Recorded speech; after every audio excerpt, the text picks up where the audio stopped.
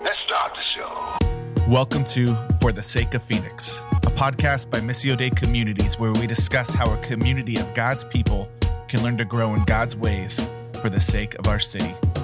I'm Chris Preby. I'm one of the hosts and one of the pastors of Missio Dei Phoenix.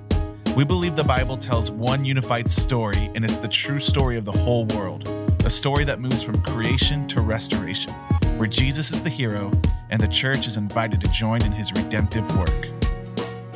Before I go any further, let me introduce you to my friend, co-pastor, and co-host of the show, Anthony Suarez. You can be known by the creator of the universe and deeply loved. And we as the church are to be an expression of that. We are to be the mediator, the ambassador, the expression of God loving his people. And so now the church is having to navigate, what does that look like in the midst of stay-at-home orders? Well, we're back in the studio, aka my office in the back of a coffee shop. Yeah. Today, we want to talk a little bit about continuing our conversation on how the church pivots in the pandemic, how the church is living as the church in the midst of this COVID-19 quarantine, economic crisis, health crisis. And so we want to focus today on this idea of a scarcity mindset that kicked in pretty early when all this started going down. What's the craziest thing you saw at the stores when all this started happening? I don't know if I didn't really go to the store a whole lot.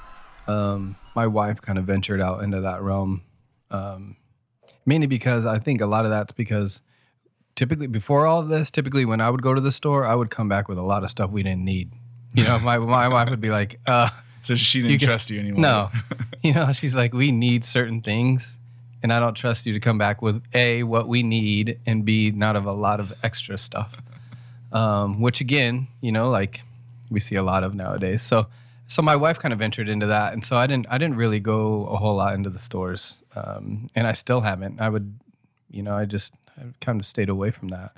Every time I go to the store, I end up calling my wife anyway, like 3 or 4 times. Like, hey, Is this the right brand? Is this too much? Because, Bro, I FaceTime her. That way it's like, okay, you see this, right? Like, is this the right thing I'm supposed to get? Yeah, exactly, right? And, like, no doubt, every time I get sent to the store, the last parting words are, if it's not too much, if it's not too expensive, right? I have no concept or understanding what is too expensive and what's not.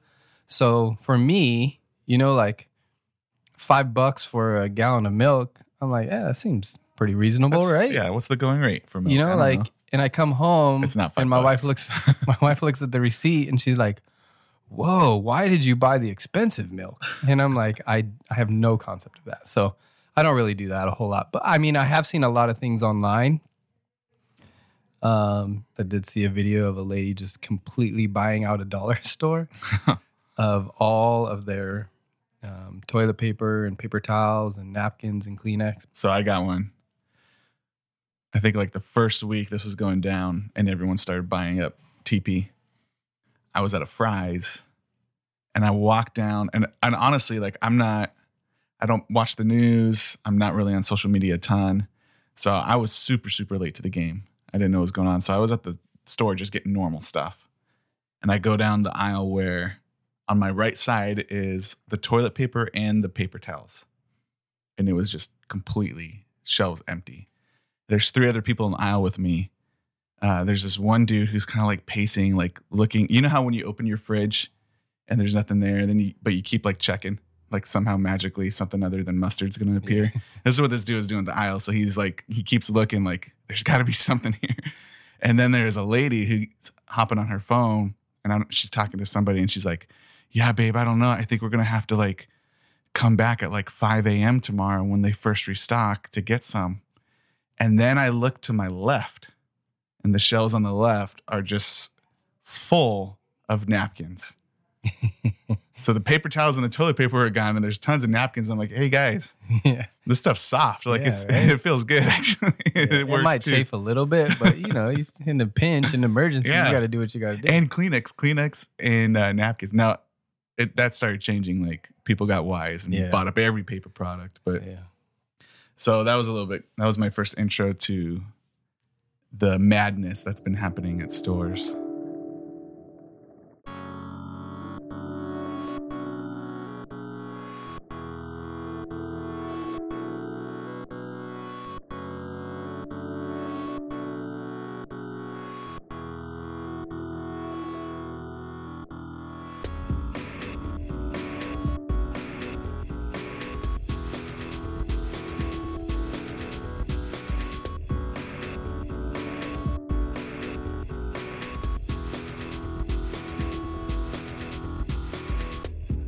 And then, of course, hand sanitizer started going quick.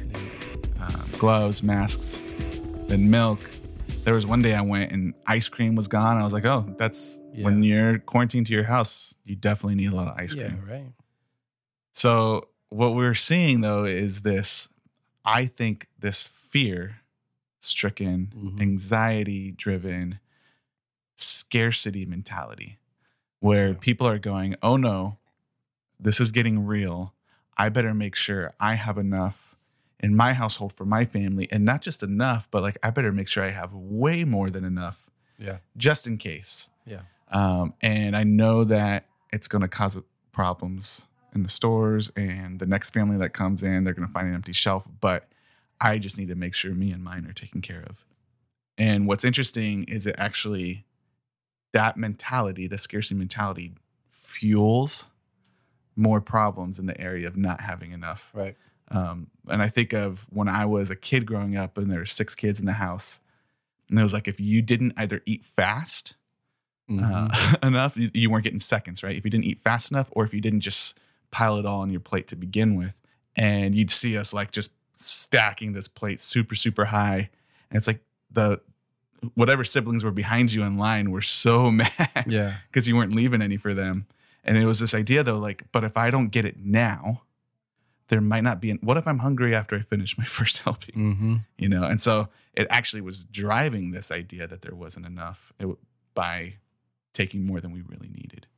Yeah. And it usually starts with a few people, right? Like in your example, whoever went first, if everybody behind them saw that they took a lot, then it automatically triggers this, I'm not going to have enough.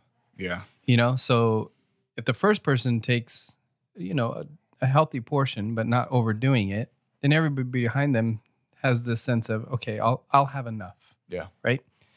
So it usually starts with a few, and then it just snowballs into this like movement almost, That's true. What's funny is I teach a personal finance class at a charter high school. And we talk about this. We talk about, because the scarcity mentality is typically talked about in economics, right? As kind of this economic mentality of, unlimited wants, but limited resources, right? We have limited time, we have limited money, we have limited physical resources, water, all of those different things, food supply. So the scarcity mentality is typically talked about when you make a decision to buy something else, you're choosing, you're choosing to buy this thing over here at the cost of something else. Right.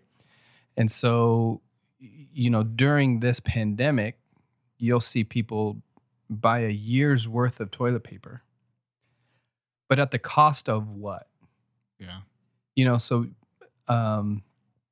a lot of people, they're like this lady that bought the whole store, right? So she might not need any paper products for the rest of the year with how much she bought. She literally stacked the back of her truck, and I didn't even watch the whole video, but it didn't even look like it was going to fit. Yeah.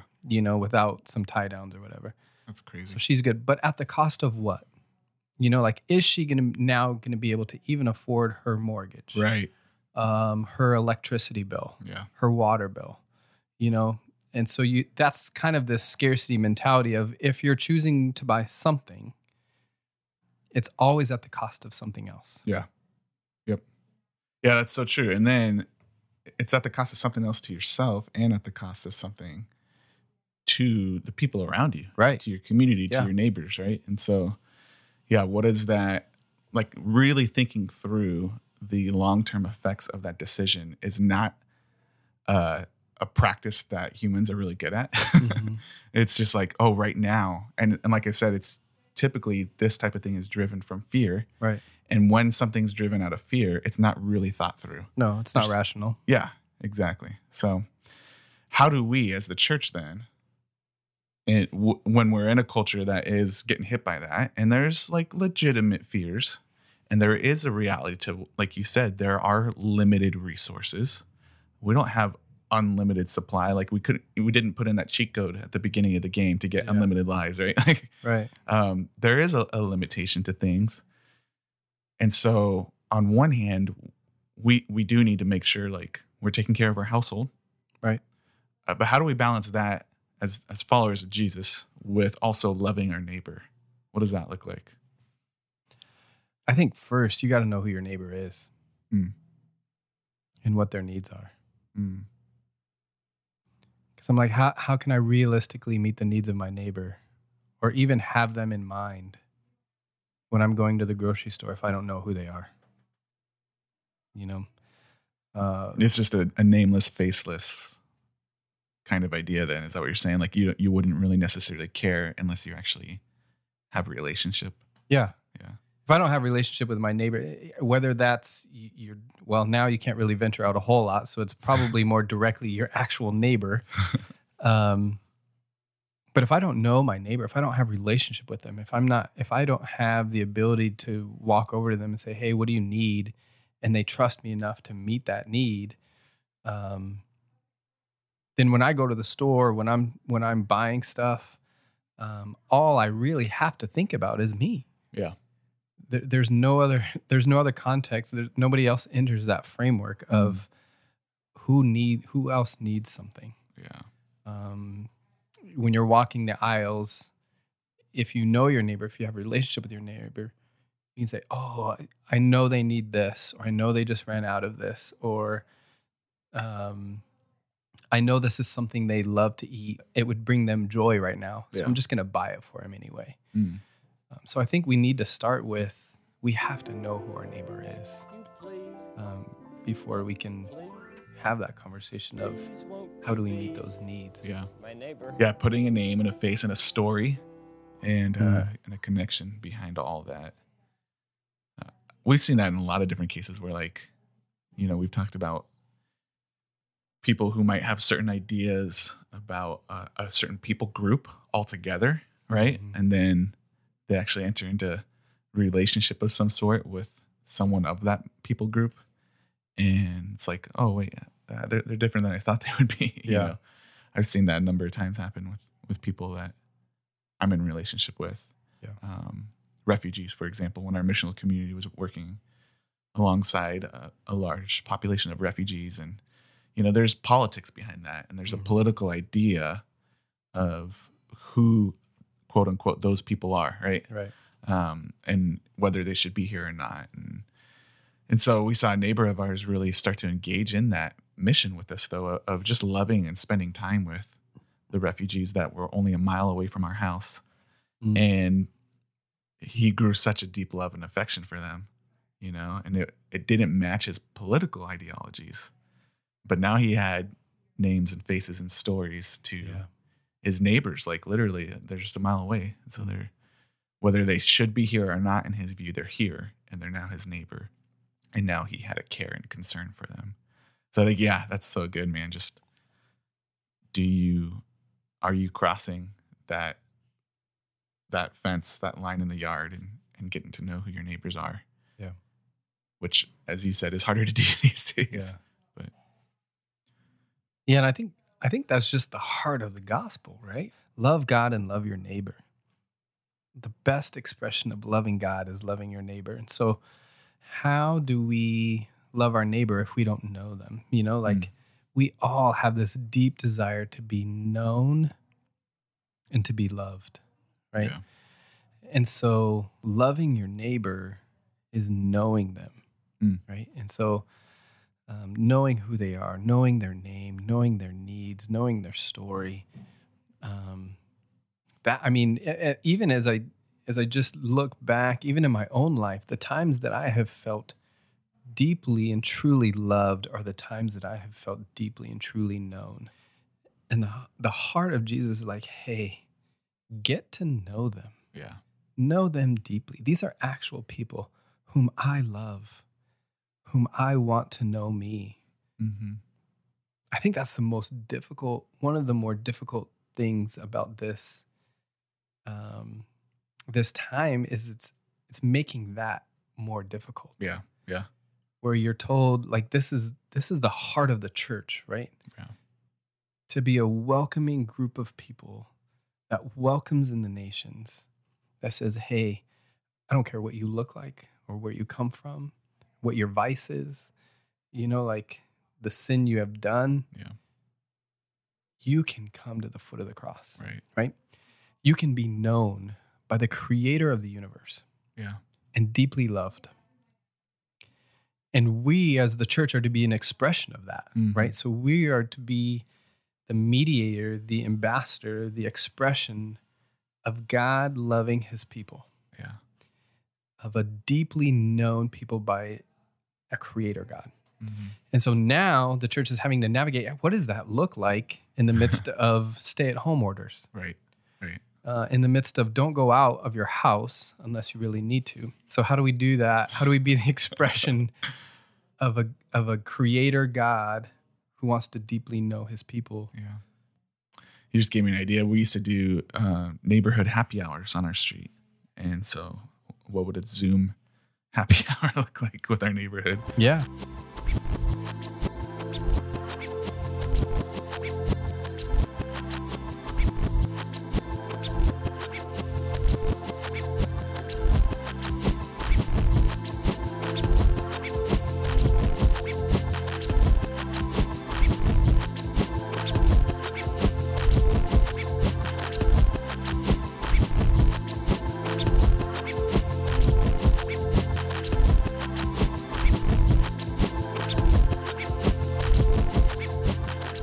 One of the things that I think you said earlier that struck me was part of knowing people is also knowing their needs.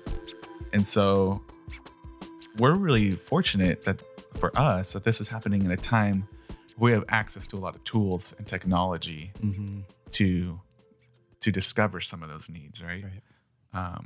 One of those that I just sent out to our church family yesterday about Care Portal, Mm-hmm. where caseworkers can enter a need on this website. Churches in the area of that need get alerted, and even right now, when you can't really go and meet people, like we can still drop off, Mhm. beds at the Mhm. door or things like that, clothes, dresser, food, whatever they might need, right? And then enter into a relationship digitally, like through text or email, if that person's open to it. So like that's one way where we can actually get to know our neighbor's needs, Mhm.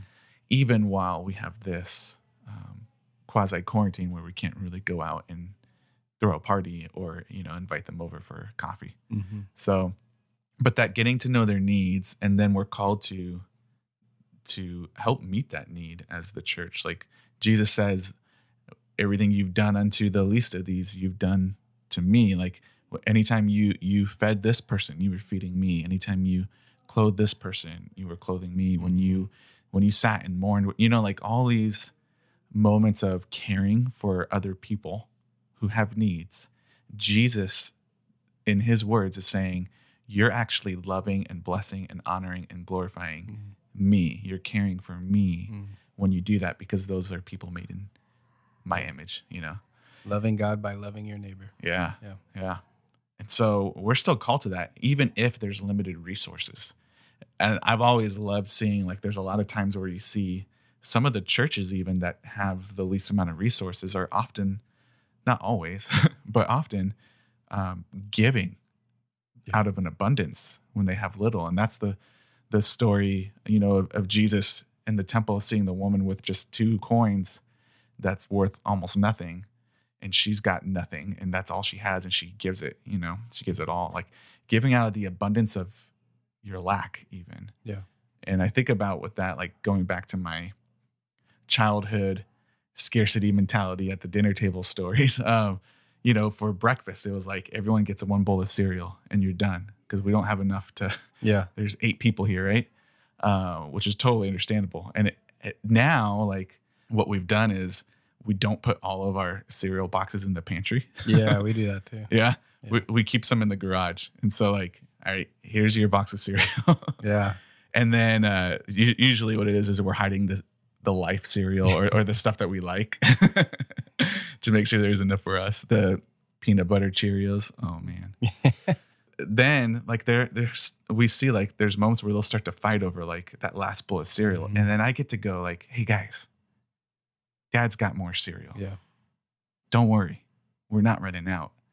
And I think like for me, that has just been a reminder, an analogy of like the whole world is seeing like, oh no, what if there's not enough? And those of us who follow Jesus and who know the God of abundance, the God of the whole universe, we actually get to like peel back the curtain and go like, oh wait, guys, there's more. Mm-hmm. Like Dad's got more. We don't have to worry so much. And so I think about like the Israelites in the wilderness when God just starts raining food from the sky, like it's like Cloudy with a Chance of Meatballs, that movie, except it's all flat bread.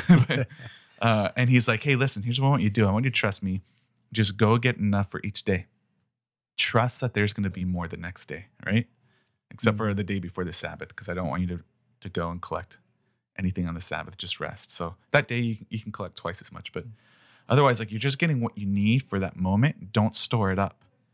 And when they would try to store it up, like you're talking about, like that lady you mentioned at the store, right? At the dollar store, like she's storing up all this toilet paper she's not going to be able to even use in her lifetime, probably. Yeah. What's going to happen to it, right?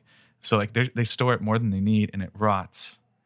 And it's like, no, will you trust me that I've got more? I've got more than enough for you. When you run out of what you've worked for, trust that I'm actually doing the work for you, and I've still got more for you. But I want to talk about your thoughts on, there's that story of the Bible, but then there's the story of before that's on the way out of Egypt, the way into Egypt, the story of Joseph being told, hey, there's a famine coming. Mm-hmm. What do you do? And he commands, store up, right? Fill up the storehouses. But there's a little different bent on that we mentioned last week that you had said to me, like he stored it up so that they could deliver it out to people who had need, right? So I'd love to hear kind of your thoughts on those two stories and just the contrast of that.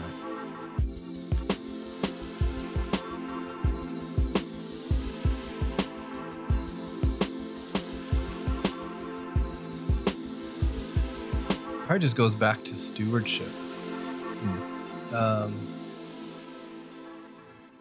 In the story of Joseph, you clearly see God's hand moving in his life and turning what his brothers meant to kill him, turning his story into something that blesses the nations. What your brothers meant for harm, I'm going to use this to bless the nations so that the nations will know that I am God. Mm-hmm. And so it wasn't even necessarily just for Joseph's sake that he would be glorified and that he would, that Pharaoh would be like, yeah, I'm so glad I made you second in command, man. Like, like you're my man, like good looking out. But it was so that I think just as we look at the story, the grand narrative of the biblical true story, is that God is always working and moving towards a goal, towards a purpose, to restore all of creation unto himself. And so I think as we process those two different stories of, hey, there's a famine coming, there's this real famine, but Joseph, I'm going to use you in your position, how I've gifted you, how I've blessed you, to let the nations know that I am God. Mm. And then when you leave this place, I'm going to continue to remind you, to remind Israel, who has forgotten him in a lot of ways. I am your provision in all things, whether there's famine, whether there's exile, whether you're in a different land, whether you are the stranger or the foreigner. I am your provider. I will provide for your needs. And I think that's echoed again in his own words in Matthew 6. He's talking about, guys, don't worry about what you're going to eat or what you're going to drink or how you're going to be clothed. Yeah. Like, look at the birds. Look at the flowers. I'll take care of you. Mm-hmm. Seek me. I will provide for you. Seek me in my kingdom. All these other things are going to be added to you. I will give them. I'm a good God. I'm a good Father. And when you seek me, I'll provide. Yeah. You see it again in Matthew 14 when Jesus is feeding that group of 5,000 people, right? 5,000 men probably only counted. So then also who knows how many women and children there. And he does it with the very, very limited resources that they have there. You know, what's this little boy's lunch? You know, a couple loaves of bread and a couple fish. And he takes that and multiplies it. Like he's got enough for everybody there. And he invites them into that work though. And then what I've always loved, like, is how he has his disciples go out and distribute that. Like, they get to be bringers of good news. Hey, you guys are hungry. I got food for you. They get to meet a need, even though it's really Jesus. He's the one who's doing it, right? Mm-hmm. But they get to just like partner with him in that. And at the end of it, there's 12 basketfuls of leftovers for them, which is like, there's 12 of them. So they've come from this whole like missions trip thing where they're super tired and exhausted. And now there's this crowd of people listening to Jesus teach all day. And now they're all hungry. And so they've got like nothing left to give themselves. But then Jesus, through them, gives so much in abundance. And then all their needs are met in that process too. Which is like just such a great reminder. Like, that's exactly what happened with Joseph, right? Like, he was a slave, you know? And out of, like, he had nothing to give. And yet God elevates him to a position where he can bless not only Egypt, but all the nations surrounding. And out of the land scarcity, God gives an abundance, which is just incredible. And so I think that's a good thing for like us to think through as the church right now, as followers of Jesus. Like, what was that time of flourishing that God's provided you leading up to this time of famine, right? What was the time of feasting leading up into the time of fasting? What is God doing, or did he do before this season to fill you up, so that then as a conduit, like, you could pour out to others right now?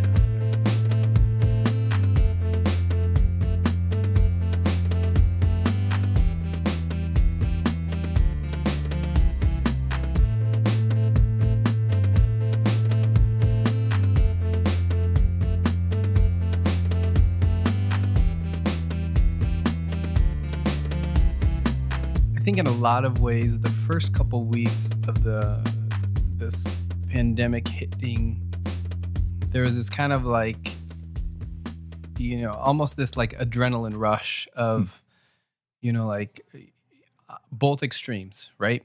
So this adrenaline rush of like, oh, dang, I don't have enough. I need to go buy my abundance. Yeah. Right. Or this other extreme of, it's going to blow over in 2 weeks. We're all going to go, you know, life's going to be normal in a couple weeks. Yeah. I don't know what everyone's so worked up about, you know, like, so almost this completely dismissive, Right. You know, like, and then you don't prepare at all. Yeah. You know? And so, what's funny is one of the fables that my 6-year-old had to read for kindergarten the other day is that fable of the grasshopper and the ants, right? So I'm reading him this fable of this grasshopper who's just singing and dancing all summer long, making fun of the ants who are working, preparing for the winter that's coming ahead.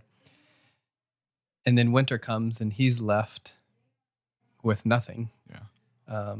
And then he goes to the ants and says, "Hey, I know you have plenty of food. You guys have been working all summer. Can I have just a little bit or a place to stay? And they're like, oh, now you want, like now you're getting serious.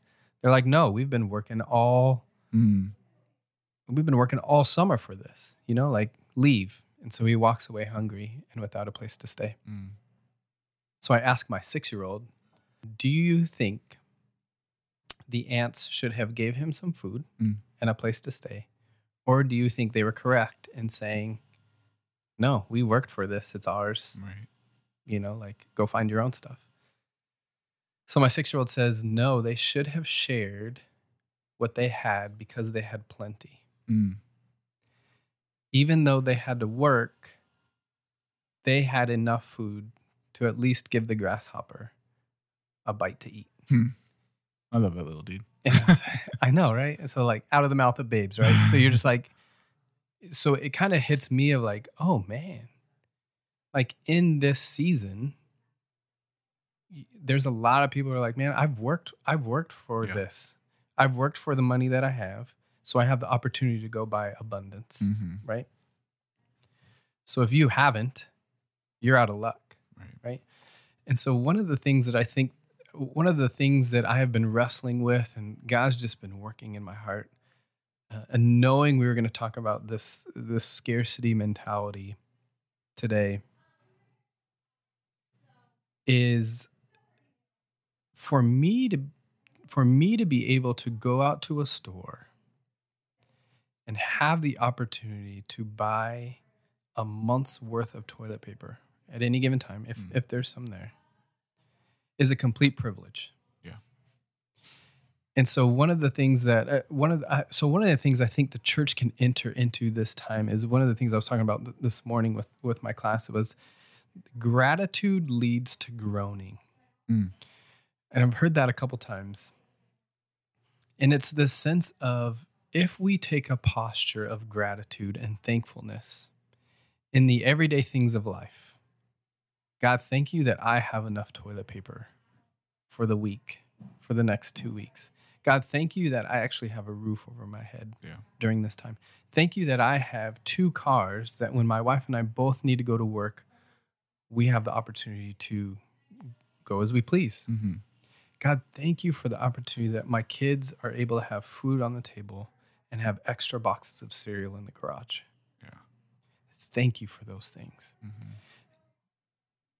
And for so much of my life, I would stop there. Just thankfulness. God, thank you. And that's not bad. That's good. Right. I should go to the Lord in gratitude. God, thank you because all good things come from you. So all of these good things that I have in my life are from you. Thank you. Thank you. But I think what recently that God's been doing is like, let that lead to groaning for the people that don't have that privilege. And so even in this scarcity mentality of, I might not have enough, the fact that you can even go to the store and you can make that choice and it doesn't come at a great cost to the rest of your bills, that's a privilege. Yeah. And it should lead to groaning for the people who have lived in a scarcity mentality their whole lives, even before this pandemic. And so I think it's kind of led me to like, God, I've just started groaning for the poor. Yeah. And so I think the church can start to enter into that and lament and grieve and groan. So I think the church can start to enter into some of that, that the gratitude should lead to groaning. Yes, be thankful for what God has given you and God has blessed you with, but it was never meant for your own good or for your own glory. It was always meant for the spread of the gospel. Yeah. It was always meant to show your neighbor, to love your neighbor in a way that points back to the goodness of Jesus Christ and what he has done. Bro, I love that. Gratitude leading to groaning. Can I add another G to that? Yeah, let's go. GGG. I mean, triple G. This is what pastors do, right? We find alliteration in everything. And there's always got to be 3. There's always got to be 3. You have to have an odd number. Oh, you know what? I got 4 actually for you. So I'm going to mess everything up. I'm going to mess it up. Because I think, I love that gratitude leads to groaning. Like, what are we grateful for, right? It's like God has been gracious to us. So like God's graciousness in our lives should stir gratitude within our hearts, which should, as you just said so well, lead us to groaning for those who are lacking, which then should lead us to not just feeling sorry for them, right? But like now it should move us to giving of ourselves. Yes. Because we know God's already been so gracious to us. He's given us everything we need. We know, like, just like he did for those disciples who had the 12 basketfuls at the end, like, I can give freely and trust God's going to replenish me. Yeah. Or just as he did with Joseph and the Israelites for blessing Egypt and all the other nations, like, he's going to give out of an abundance out of your scarcity. So that groaning then leads us to, I'm going to give. Like, I have more than enough cereal boxes in my garage. I have, instead of being the dude who has thousands of bottles of hand sanitizer that he can't sell for ridiculous amounts of money and gets taken, like, gets fined for it. Like, we could be like, you need some hand sanitizer? Let me bless you, right? We can give out of that knowing God is gracious. He will continue to provide, which, let's bring it back to an odd number again, so I don't throw it off, which then our giving, it brings God glory, right?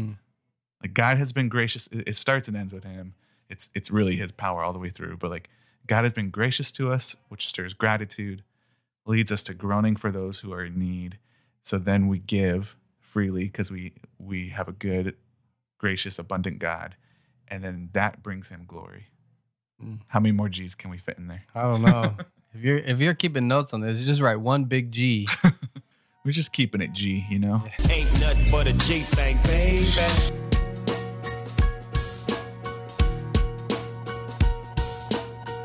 Next week, we're going to kind of flesh out, what do we do with the fear and anxiety?